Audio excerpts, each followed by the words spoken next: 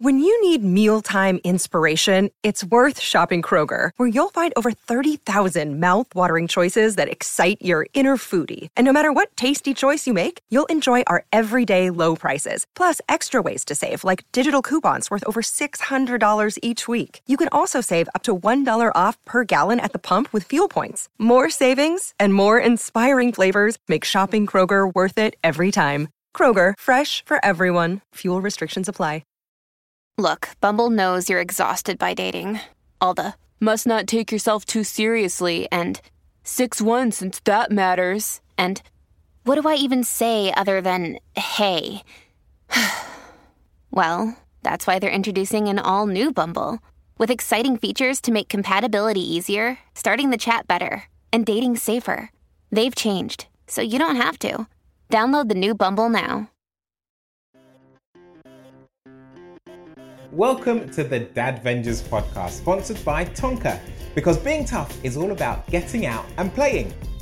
I'm Nigel Clark, TV presenter and performer, and I'm also host of this wonderful podcast where we explore different aspects of parenting and hone in on the dad point of view. And mums, grandparents, carers, we want you involved in the conversation too. So let's talk, let's laugh, let's share the things we find difficult and become the type of dads we really want to be. Today I'm joined by dad to 3 young children. He adopted these with his husband, John. He's a huge presence in the LGBTQ+ parenting world and one half of the award-winning podcast, Some Families. It's an LGBTQ+ parenting podcast series that aims to support families and answer questions for those curious about queer parenthood. I'm so happy to have him on the podcast, not only because he's an amazing person, but he's also a friend that I used to work with. Please welcome the brilliant Stu Oakley. Woo, hi Nigel. I feel like I should have some like sliding doors that I walk out of with that intro, and there should be like dry ice and like flashing lights and all sorts. All of that. We'll put all of that in post. Brilliant. I'll just picture it in my head for now. Great. How are you, buddy? I am really good. The sun is out, and whenever the sun is out, it just makes me happy. So no complaints from me, even though the kids can't sleep, I can't sleep, but I will never, ever be that British person that moans about the weather, so being too hot. So yeah, I'm just enjoying it at the moment. It is. It's a hot one. But you know what? Like you said, we cannot complain in this country because who knows? In a couple of days, we might have hailstones. So exactly. Love couple it of while days. It's here.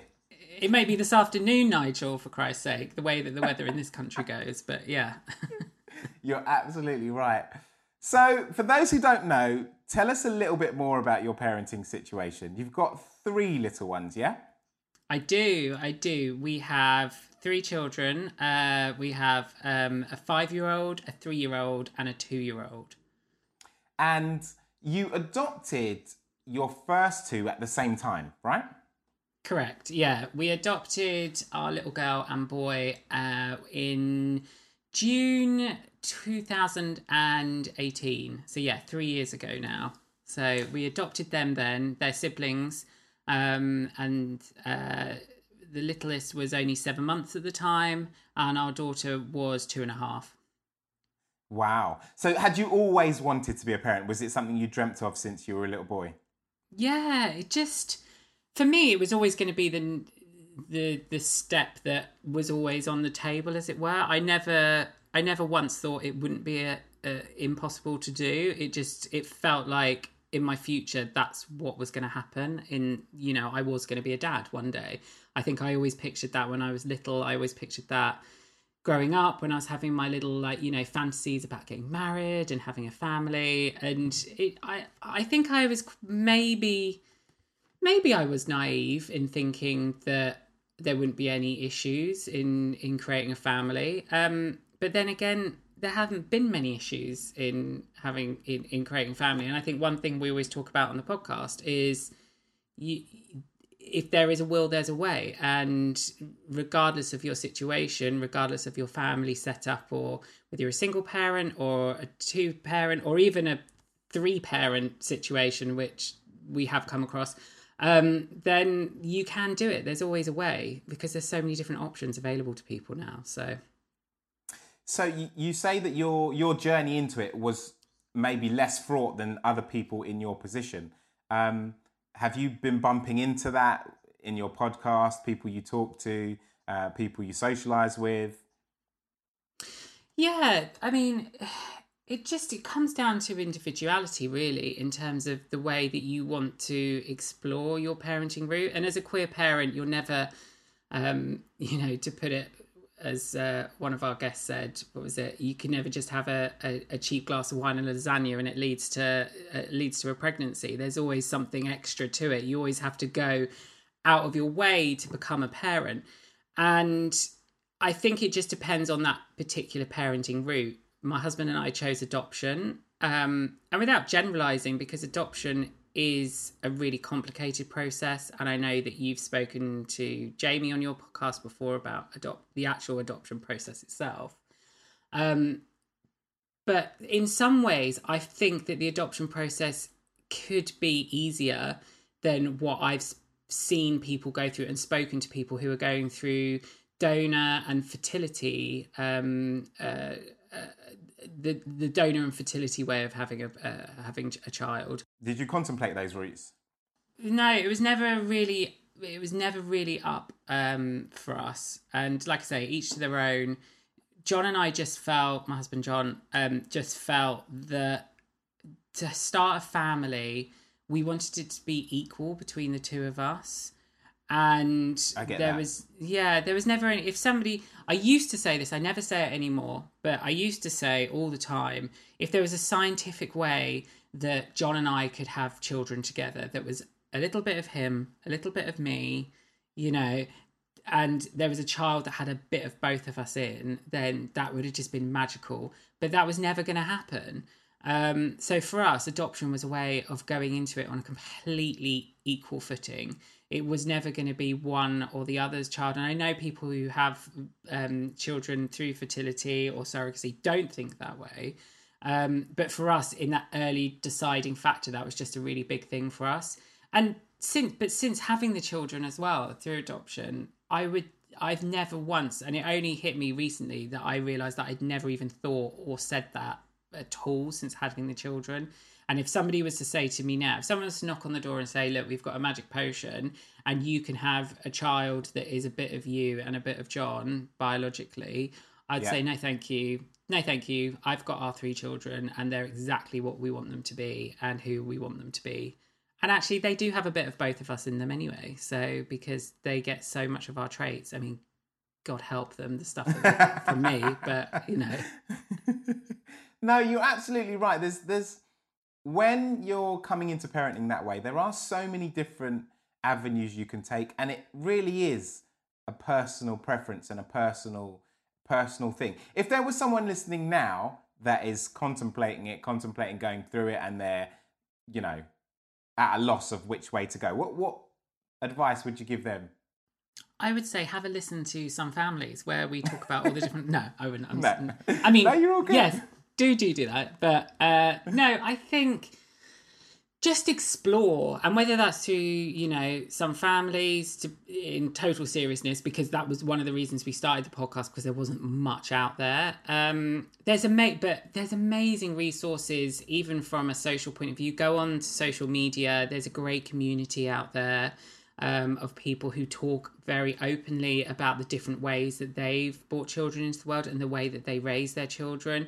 And you've just got to feel what's right for you. You've just got to feel what's right for you and your partner, or for you if you're wanting to do it as a single parent. And the thing you've just got to know is that if, like I said before, if you want a child, you can make that happen. You can. Because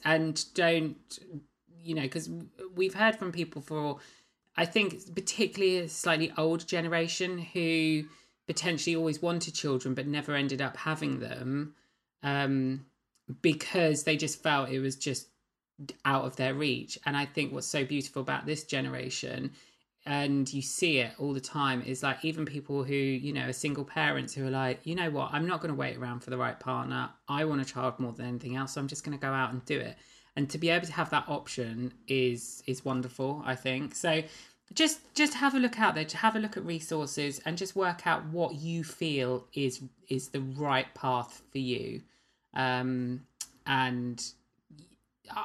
to be honest, most of the people I've spoken to, they know the right path. They know it. You just know in your heart the way you want to go, which is why I think there's so many people, like I say, the fertility treatments that people go through is so hard, but they obviously want that way of having a child so much that that's why they keep going on that route. And that's why they keep trying that journey, and they should, because that's what they want. So why give up on that? Just keep doing what you feel is right for you. Yeah, definitely. Now, when we do have children, when I had mine, my first was a bit of a surprise. It wasn't to be expected. I call it a surprise. And with your third, you got a bit of a surprise as well, didn't you? Yeah, very much so.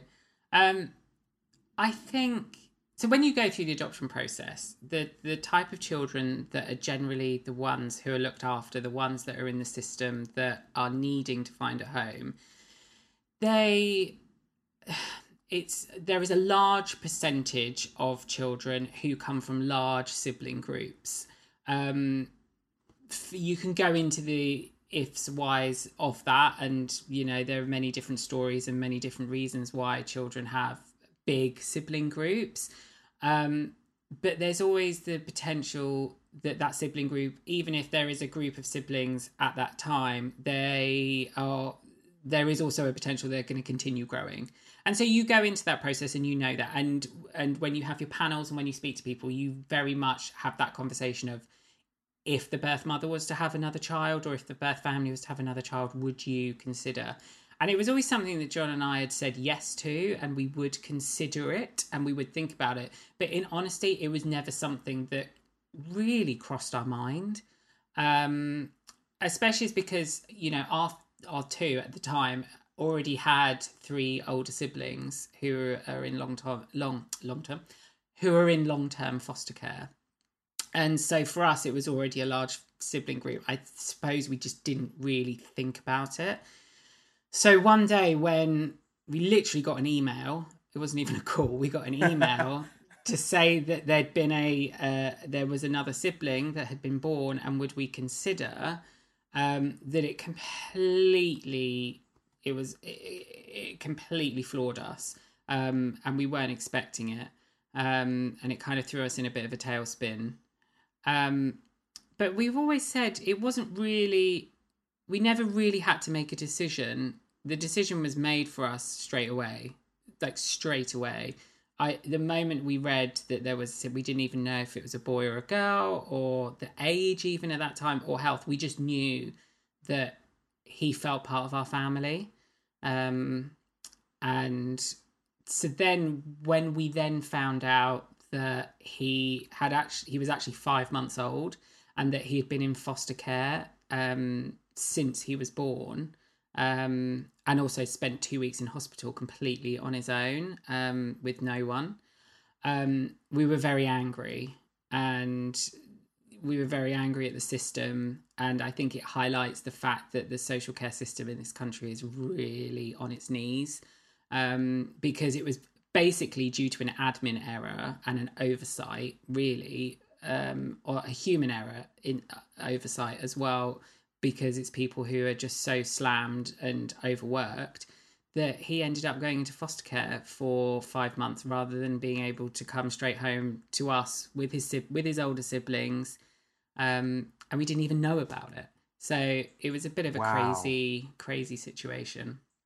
Yeah, the system, and you hear this from so many people who work in it, is absolutely slammed, as you put it. It really is. Far too much work for the amount of people that are doing this good work. And sometimes they kind of get the blame, and it's not their fault, because really and truthfully, like you said, you should have had your son 5 months earlier. Mm-hmm. And for him as well, and taking us, I mean, selfishly, yes, we would have loved to have had him, but completely taking us out of the situation, which is what you have to do from an adoption point of view. It meant that he had to move into a home. he had to become attached to these two foster start bonding with carers, someone else, and which was completely unnecessary, and it could have caused him a lot more. Plus, also, I think also what we struggle with is the 2 weeks in hospital on his own as well, because they hadn't even allocated him a foster worker at that time. So he was literally on his own in hospital in the first 2 weeks of his life. And you think about a newborn baby, that's the time when, you know, that bonding experience is so key. And if we had have known about it, and if we'd have known about him, 100% one of us, because of the other two, one of us would have been there immediately and have been there to give him that care. And I think that's what was so infuriating about the whole thing and frustrating.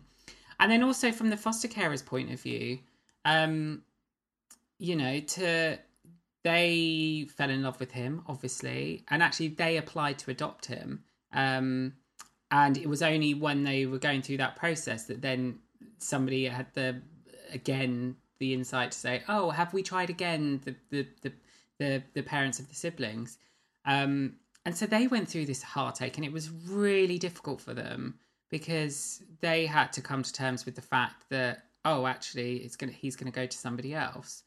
So that was really challenging, and I really felt for them at the time. And again, completely unnecessary. It was a lot of unnecessary heartache. But the one thing about it all is that did happen, and that is his life story. And you know what, having met the foster carers, and then when we did bring him home, at least we can say to him, he had like the best, and it was 7 months by the time that we finally got through everything and he came home. He had the best first 7 months of his life with them, and they were absolutely wonderful, and they loved him so much, and he just didn't want for anything, and he just had a great time. So at least he will know that in the future, of, you know, in terms of why he didn't come home to us straight away. So yeah, and then he ended up coming home, and then we had 3. And then we had 3. Was it a massive step from 2 to 3?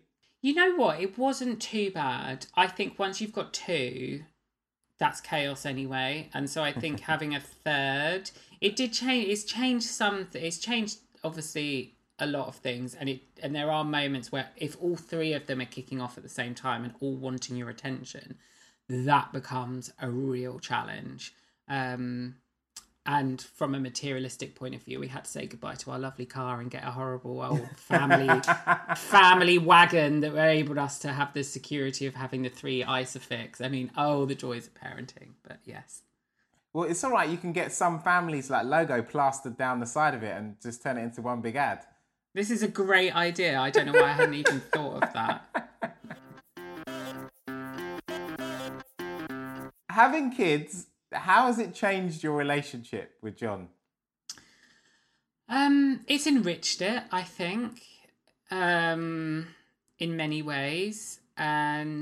But then it changed, I think, like anybody, right? I think your relationship completely changed when you've got children in the house. You have less time for each other. Yeah. In terms of being alone together. It's that typical thing of when you do have alone time together, all you can talk about is the children. And that seems to be your only topic of conversation.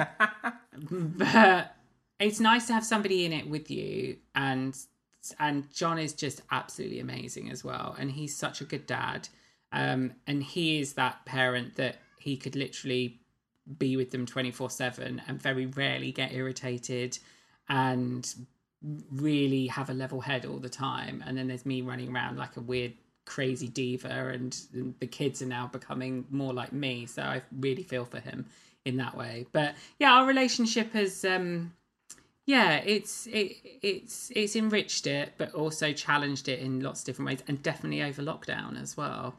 I think that's been a super challenge of not having that respite, because also we don't have parents near us either, so we don't have, and that's been one of the key challenges, I would say, in our parenting journey so far, is not having grandparents nearby to even just be like, oh God, can you just come around for an hour so I can just pop to the shop? Or, you know, those little things that I think people do get to have. And so that's been difficult.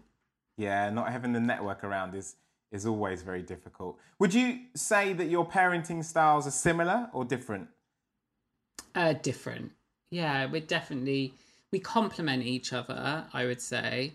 But like I say, I'm more of I'm very impatient. I'm a very impatient person, which when you're dealing with 3 toddlers is not a great combo. And John is very patient, so when they're kicking off, he's more able to keep his kind of level head around them.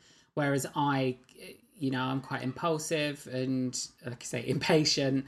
But then I can be more creative sometimes with the kids if I was to look at my pros, and also I'm not afraid of just getting out there. Like, for example, I will go and take the kids out on my own, the 3 of them, maybe even with our 2 dogs sometimes. And because for me, I just want to get out of the house and just do things. Whereas John struggles with that idea of, oh God, can I get them all out of the house together? And whereas I don't really think about the complications in it, I just go, right, I'm just doing it. And then just it all comes together, if that makes sense. Yeah, totally. We are so happy to have Tonka as our sponsor this series.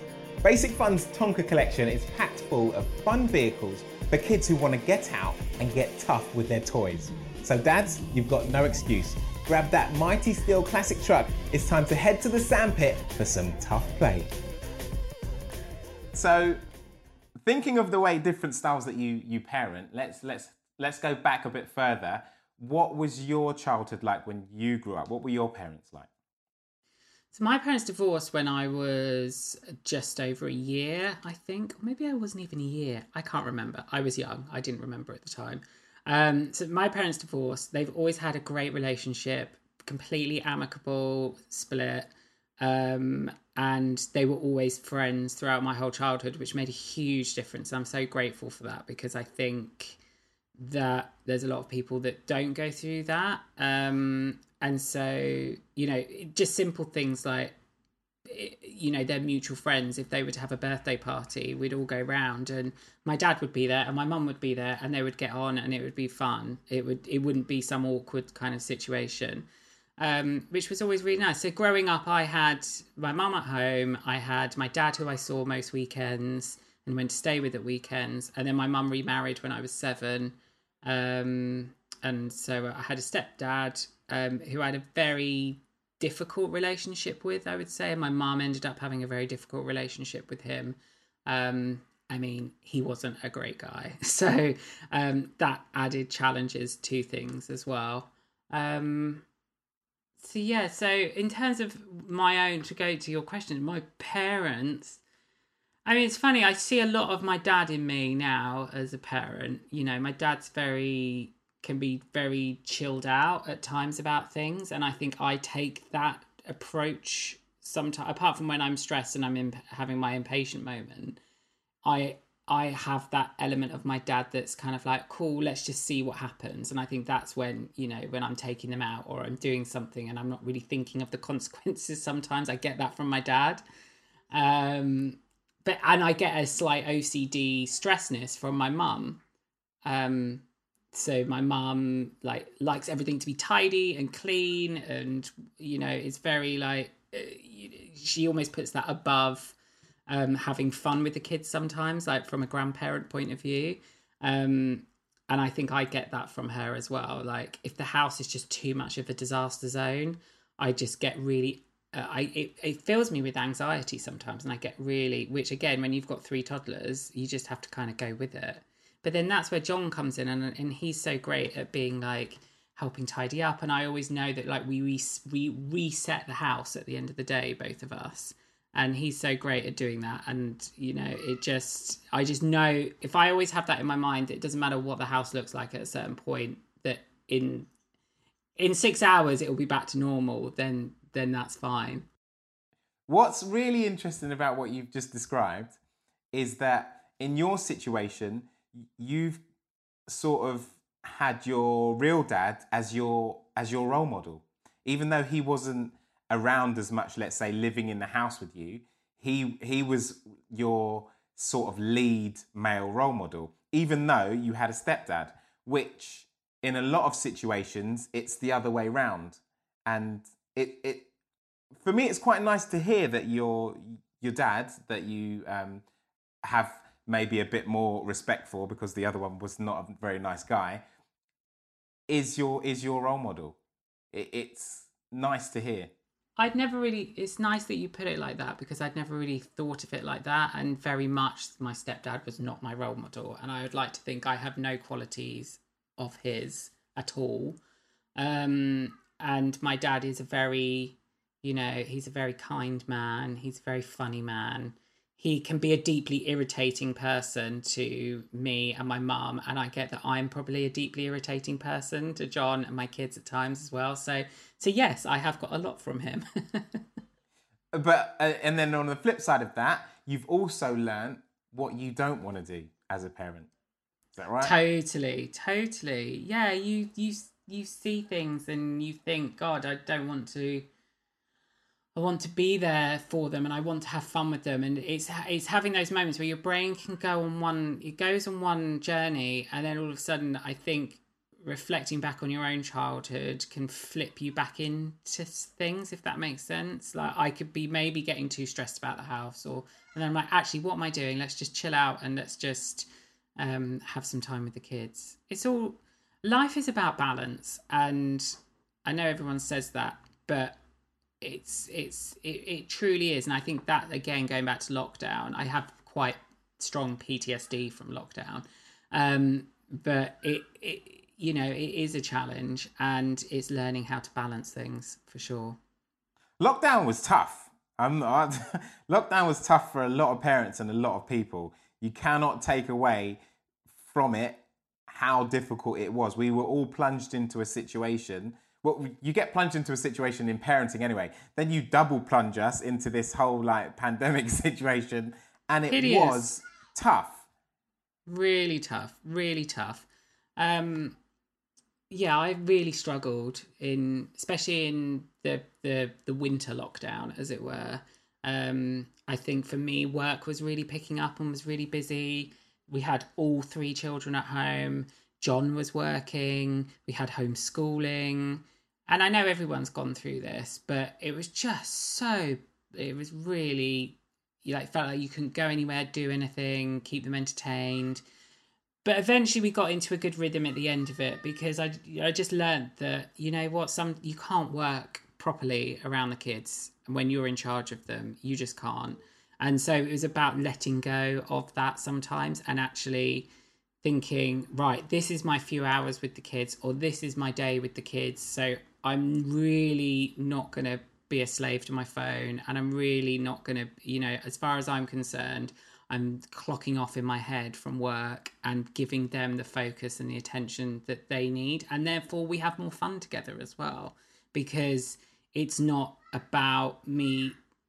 Because what was happening during lockdown, I felt like I was doing a bad job at work. I felt like I was doing a bad job parenting. And it was just constantly like a cycle of just getting stressed about work and getting stressed about the kids. Whereas being able to separate that out and really give some kind of structure and routine to it is what ended up helping massively. It was still tough, but it helped massively to do that.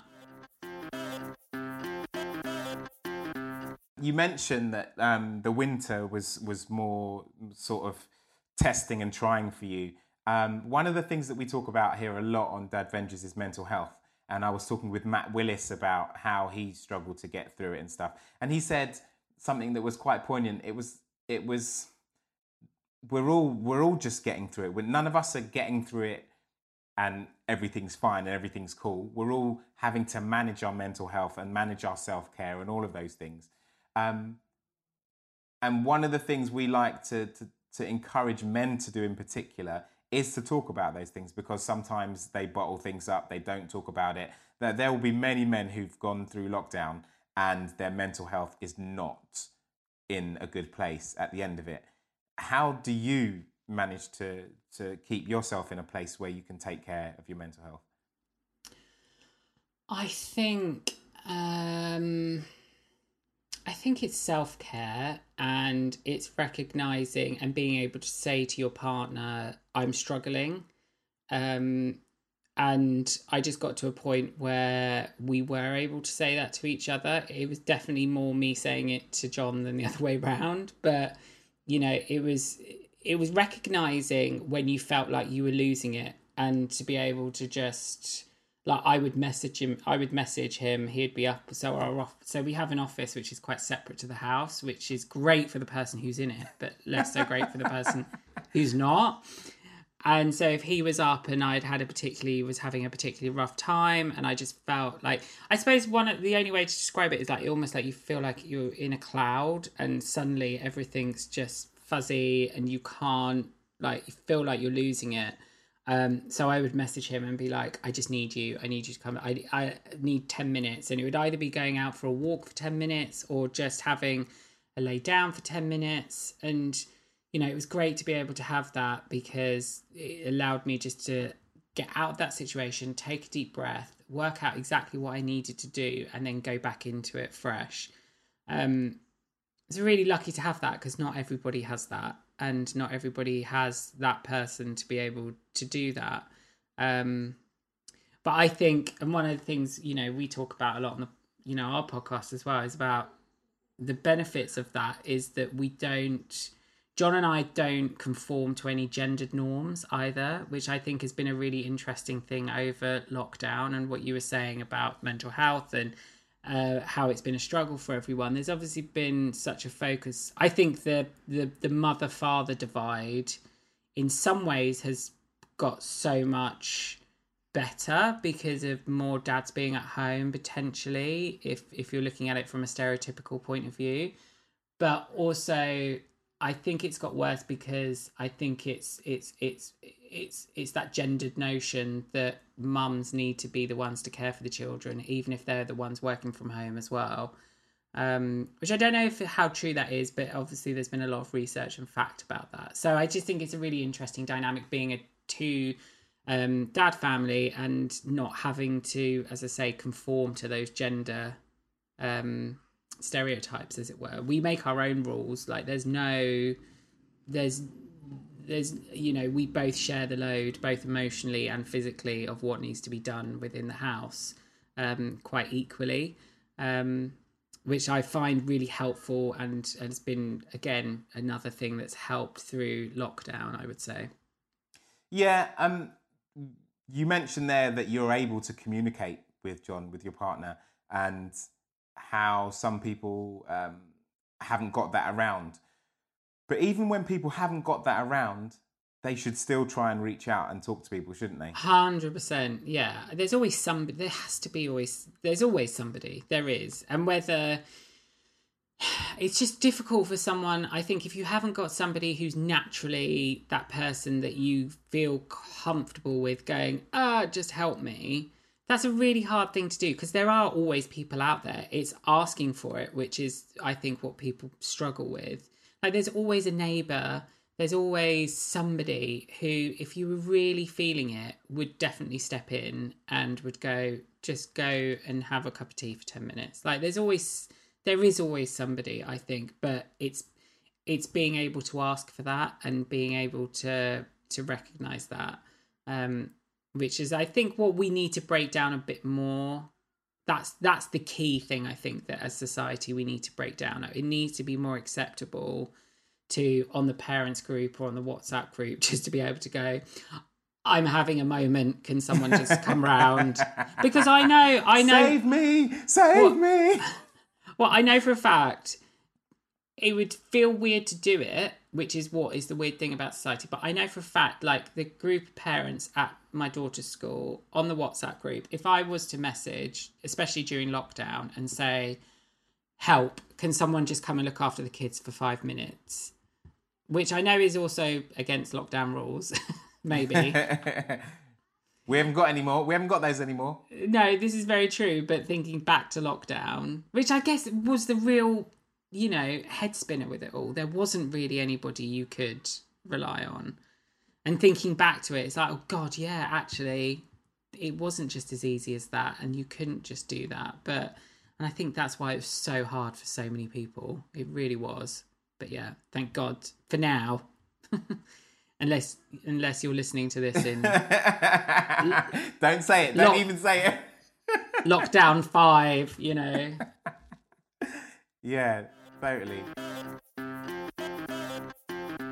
What is lovely to hear about you, what you've just said, there's two things I want to delve into. First, what's lovely to hear is that you have like a parenting group, like your WhatsApp group, that you can like throw things into. Because as a parent, that is really, really beneficial to have. And I advocate for people to have other parents that they can talk to and throw random things into the mix, because as a parent on your own, sometimes you get caught up in a thought, it'll go around in your head and you think that you're the only person going through this, or you're the only person who has to deal with it in this way. As soon as you throw it into a parenting group, like we have at Dadvengers, it puts another spin on it, another perspective, and that can be so helpful as a parent. Yeah, definitely. Parenting groups and having an outlet where you can speak to other parents about things it is important, but it also comes in different forms. Like I think your podcast and I think other parenting podcasts and also help because I think it's just listening to other parents potentially. WhatsApp groups, friends, social media in some ways is obviously hideous and it can be really damaging from a mental health point of view.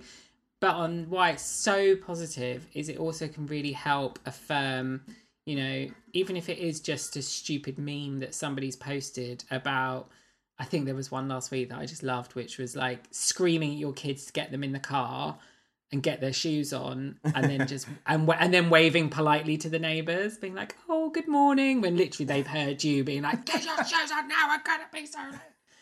So it's those kind of things that suddenly it's because it's that thing of knowing that you're not alone and knowing you're not alone in your feelings as well. So why, for example, that meme as the example is so important. And yeah, they're funny and people share them, but there's a deeper meaning to them because it's about and sharing them on parenting groups, etc., on the WhatsApp groups, which we do with the school parents all the time. But it's about recognizing that actually what you've done, you shouldn't feel bad about because everybody is going through it. And just because you do, especially me, you know, I talk about, you know, from an adoptive parent point of view, God, we're so drummed into the idea of therapeutic parenting. And yes, you do have to be a therapeutic parent when you have adopted children who have been through trauma. But there are some times when they just won't bloody put their shoes on. You're late, it's raining, you're stressed. And so you do shout at them. And you know what? That is okay. And it's okay to do that every once in a while. And it's okay to feel that that's normal. And that's what those memes and that's what those things do. They make you feel like actually you're a normal parent and everybody goes through that and don't worry about it. And I think that's what we all need sometimes, just to know that, because there's too many jolly do-gooders out there, which is the other flip side of social media, when you're constantly seeing some parents being like, oh wow, you've got it nailed, because no one's got it nailed. No one's got it nailed. It's a full-time changing job that just morphs into something else every day of the week, every month of the year. It just keeps changing and changing and changing, and that's parenting. And once you come to grips with that, then you just keep going, just keep on going, keep plowing through. You mentioned therapeutic parenting, and you've got some strong views on this because you had to go through it, being an adoptive parent, and a lot of pressure was put on you to be a therapeutic parent. For those who don't know what that might be, who are out there going, well, what is a therapeutic parent? Can you give us a quick little background?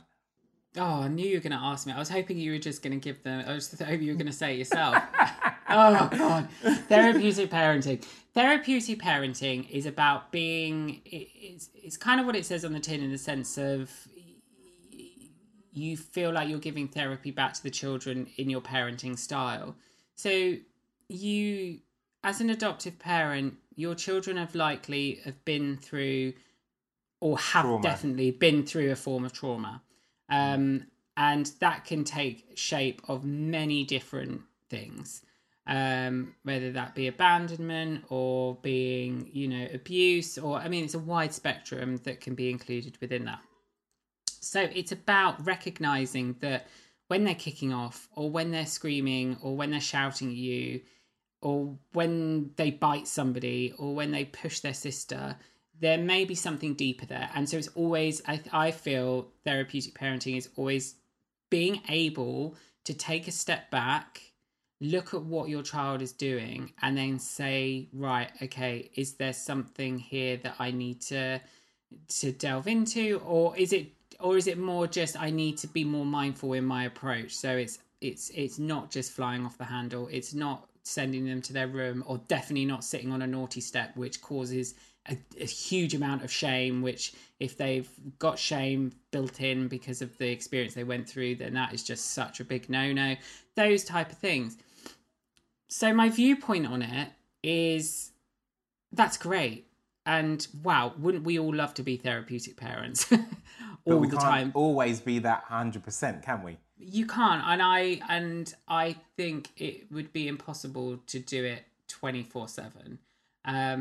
Especially when you're dealing with, 3 children in lockdown with all the stresses. I think sometimes you are going to flip and you are going to shout at them. And you know what? Again, that's okay. And if I become that kind of person that's, because I just want to make one thing clear, I'm not anti-therapeutic parenting, and I try and include as many therapeutic parenting skills in my daily life with the kids as possible, but it's just not always possible, and it's not always me. I'm, like I say, I'm quite impulsive and I'm quite out there, but at the end of the day, my kids feel loved. I know that, and they have fun, and we try and have as much fun as possible, and and things do come up with them that are related to their own traumas, and we deal with those. And that's the other thing. It's knowing your own children and knowing what works for them, and knowing what are the buttons you would never push. Because there are certain things that I would, in even the highest pressure situation, that I wouldn't do or say because it relates to their own personal journey or their own personal trauma. So actually, maybe I am a great therapeutic parent. The thing is, the key to what you're saying is, fundamentally that you have to be aware of certain situations and certain things that might happen, and you have to think about that. And you do, as a parent, you do. But as we all know, it's impossible to be a perfect parent. There is no such thing as a perfect parent. And a perfect parent would be on that all the time, 24/7. There wouldn't be a second in time that they wouldn't be delving into something and look. But the reality of life and families and dynamics, and us being tired and them being tired and someone being hungry, and all the things that could come into play mean that it's not always 100% possible. So we have to kind of forgive ourselves a little bit for not hitting it 100% of the time. Totally. I want to go back to what you were saying about some of the stereotypes that we bump into, because I know you're very conscious of the language that is used around parenting, and how it can be a little bit alienating and separatist for dads. 100%. Yeah. It's, I feel, and I've talked about this before, that there is the language we use around parenting is so uninclusive sometimes, and it just becomes really, it's not just, and also my point about it is not just alienating to dads, because I think it does alienate both gay dads but also straight dads. I also think it overall damages the work that women are doing to have equal rights in the workplace and at home and just in life in general, because everything is so focused on mum and baby sometimes, or it's those day-to-day things that sometimes I don't think people even realise that they're doing it. So, talking about the WhatsApp group, but God, so many people just constantly refer it to, you know, the mums at school WhatsApp group, or, you know, those type of things. And it just becomes like, well, and I've spoken to other people who I know who they literally do have that as well. They have a mum's group and a dad's group. Yeah, I know that sometimes they split it up, and you're like, well, hold on, did we really need to split it up? Well, what's that about? What are the mums all talking about? Oh, let's share tips on what washing powder we had this week, and the dads are all like, oh yeah, what time are we going down the pub? Like, God's sake, we're living in 2021, and it's about being a parent. It's not about being a gendered parent, and it just feels like there's no progress. The progress can't be made if we're constantly putting women as the sole caregivers constantly and the only ones that do it, because then they're not getting the right equal, you know, parenting leave or the right opportunities at work, because you know what, because no man, heterosexual man, is gonna be enticed to do it if all he's faced with when he's at home with the baby on his own is just only mum and baby groups, or feeling awkward as the dad in the mum's WhatsApp group, or it's just, and the thing is, it's so simple as well. It just becomes about parenting and parents rather than it being about mum or dad.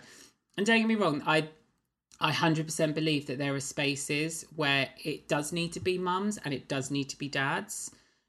And I mean, and I'm not suggesting we take away from that. It's just about being additive to that conversation. And it's about ensuring that people feel comfortable in the spaces that are available to them. I totally understand what you're talking about and what you're trying to achieve there, because the whole reason we're called Dadvengers, and this might be, we've had to go fully the other way to make it work. And let me explain this a little bit. If I called this podcast and this movement and this community that I'm creating a parenting community, we would have had lots of mums coming and far fewer dads coming and joining in and getting involved. Totally, yeah. So we've gone fully the other way and called it a dad's thing, but we're totally welcoming to mums as well, because we know the mums will eventually come once they know they're welcome, but the dads will come because they think that there will be dads involved in it. So yeah, it makes total sense what you're talking about. It should be just a parenting thing, but we've been going for so long with mums this and mums being the main caregiver, let's call it, that we have to some way get it back to parents. And that's why we love what you're doing here at Dadvengers, and we think it's fully in line with what we're doing. So yeah. You are recognising the fact that there isn't a place where dads can come together and talk about parenting, and because they don't feel comfortable or invited to the parenting space because it's so mum focused. And I think that's the exact example. So I think it's important to have a space like this where dads can come together and talk, because, you know, it's a really tricky line to cross, because obviously I don't want to call dads a minority, because I know exactly what you mean. But they kind of are a minority within the parenting space. But I don't want it to become this, you know, misogynist, like, oh, what about us kind of, you know, place again, because it's not about that. It's about giving back women equal rights as parents and making it feel like everybody's included in this journey, this parenting journey, because then that will make it equal for absolutely everybody. Yeah. This brings me nicely to a point that I wanted to talk about, and that's parental leave. How did you guys cope with that when you were adopting? Was your work understanding about it? Did you manage to get a decent amount of time to do what you needed to do? Yeah, so, I mean, we were lucky. We saved for quite some time, so we had some good savings because we knew we wanted to have children for a while, so we wanted to save. Plus, also, part of the adoption process, they almost force you to have some kind of savings, I believe. They did for us anyway. Maybe they just saw that we were big spenders and were like, you need to get some money. But anyway, so we were lucky in the sense of we did shared parental leave. and we actually both took 8 months off together. Which we felt, which was great because that was so important from the adoption process point of view in terms of the attachment and the bonding with the children. So we were able to be at home as a family unit of 4, as it were, at that point, for 8 months together, which was wonderful. And then I went back to work and John continued his unpaid parental leave. Because we'd used up both our company's allowances, as it were. But our workplaces were fantastic. And again, I feel it's slightly because I had a dad at my old work who asked me about what we did because he wanted to take off parental leave. And I said it's different because our actual policy was about adoption leave, which a lot of I think it's law. You might need to correct me on that, but definitely the company I worked for, they had an adoption leave policy, which allowed us a lot more freedom to be able to take off and have that time together. But I wanted to get back to work. I love work. I mean, you know me through my day job, as it were, anyway, Nigel. So you know I love my job. I love what I do. I wanted to get back to it, whereas John's always his career minded is like, well, he would be more than happy to take a year off, and if anything, he'd love to be a full-time dad, I'm sure.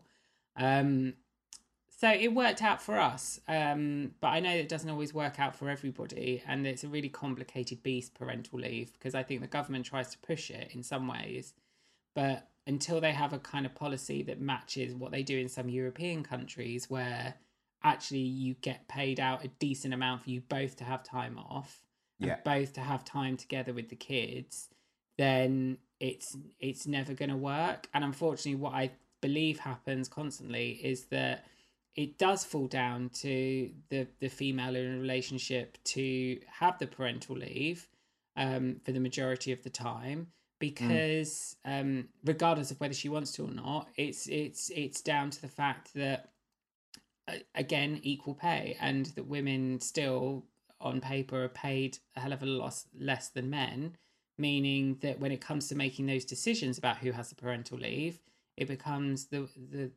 woman that does it. So a lot needs to change, and I think the policies need to be looked at massively. Listen, we're nearly at the end of our time, but there's one more thing I need to ask you, and it's something we ask all of our dad vengers that come on the podcast, and it is this. If you could have a dad superpower, what would it be and why? I think the thing that I've always said, actually pre-being a parent, it was always the one thing I wanted. And now being a parent, I want it even more. Although I'd need to fiddle with it a bit to make it work, I think, because... You can fiddle with it now. Fiddle with it now. Right, I'm fiddling with it. So basically, it's... Do you remember the TV show Bernard's Watch? Yeah. Where, like, that to me still blows my mind. That would still be the best thing ever in the world. To have a watch that you could just stop time with and just do anything. So, like, when I was younger, I'd be like, I could just press Bernard's watch and go back to sleep for 5 hours. Now, as a parent, how joyous would that be? So the moment the kids come into the bedroom, click, Bernard's watch on, sleep for another 6-7 hours, then click it, and then get up and be like, right, time to start the day. Here we go. The thing I'd like to tweak about it, or like, for example, or stop it, do all the housework, and then sit down, have a cup of tea, read a book, then press it, and then crack on with the kids. I think maybe the one thing I'd like, this is me getting sentimental, the thing it would be nice to change about Bernard's watch is to be able to stop it, because it was obviously only just Bernard who would ever just stop the watch, and everything else was, it would be nice to find a way that you can stop the watch and it's everybody in the family is also able to time has stopped around us and we're able to crack on and do what we want to do. So maybe I'll call it the Oakley watch. So when I click it, that Oakley family are able to do what they want, but time stands still. I am loving your superpower. I'm like, wow, this might be the best one we've had, because we need that in shops. People will be buying Oakley watches just Can you imagine? Pause their families. Oh, it'd be just a joy. One of those things where I can't think about it too much because it's just never going to happen. But to be able to just stop time for a minute and go. I'm loving it. Stu, thank you so much for joining us on the podcast. This chat's been amazing. Nigel. It's been really lovely. Thank you for having me on. And keep doing what you're doing with Dad Vengers because it's really important, and it's really important to have a space for dads to talk and to listen and to feel heard as well. Definitely. We're loving what you're doing as well. For those listening who want to come and find out what you're doing, where can they find you? So we are at Some Families Pod on Instagram, but you are obviously a podcast listener, so you can also find us wherever you get your podcasts. So Spotify, Apple, etc., etc. We are Some Families. And we cover a lot of the things I've talked about, but also we just celebrate different people's stories as well, because there's so many different stories out there. And I think that's what I've loved about the whole thing, is finding out other people's stories and how they've become a parent and how they've dealt with parenting. And folks, if I didn't mention it before, it's award-winning. You need to go and check it out. Yes. Yes. We won a British Podcast Award, which was amazing. So, yeah. Really happy about that. Dude, have a lovely day. I know it's scorching outside. Go and enjoy some time with the kids, and I'll see you very soon. I will do. Thank you, Nigel. Wow, how great to have Stu on the podcast.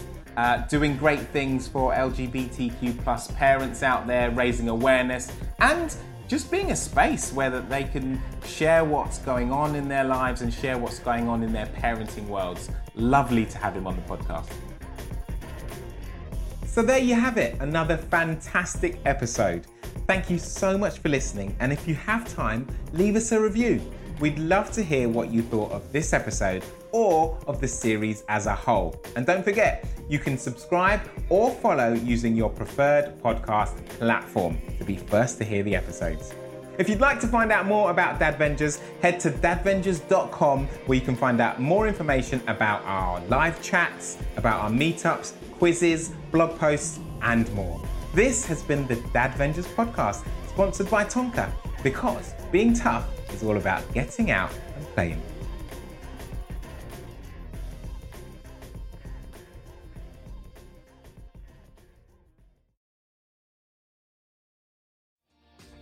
Hi, my name is Kay Adams, and to be honest, I'm not so good with the ageing process, so I enlisted my old chum, the filter-free Cara McKenzie, to advise. Could you imagine being a porn star? The room would need to be really hot for me to strip off. To be honest, she's not much help, but she is rather amusing.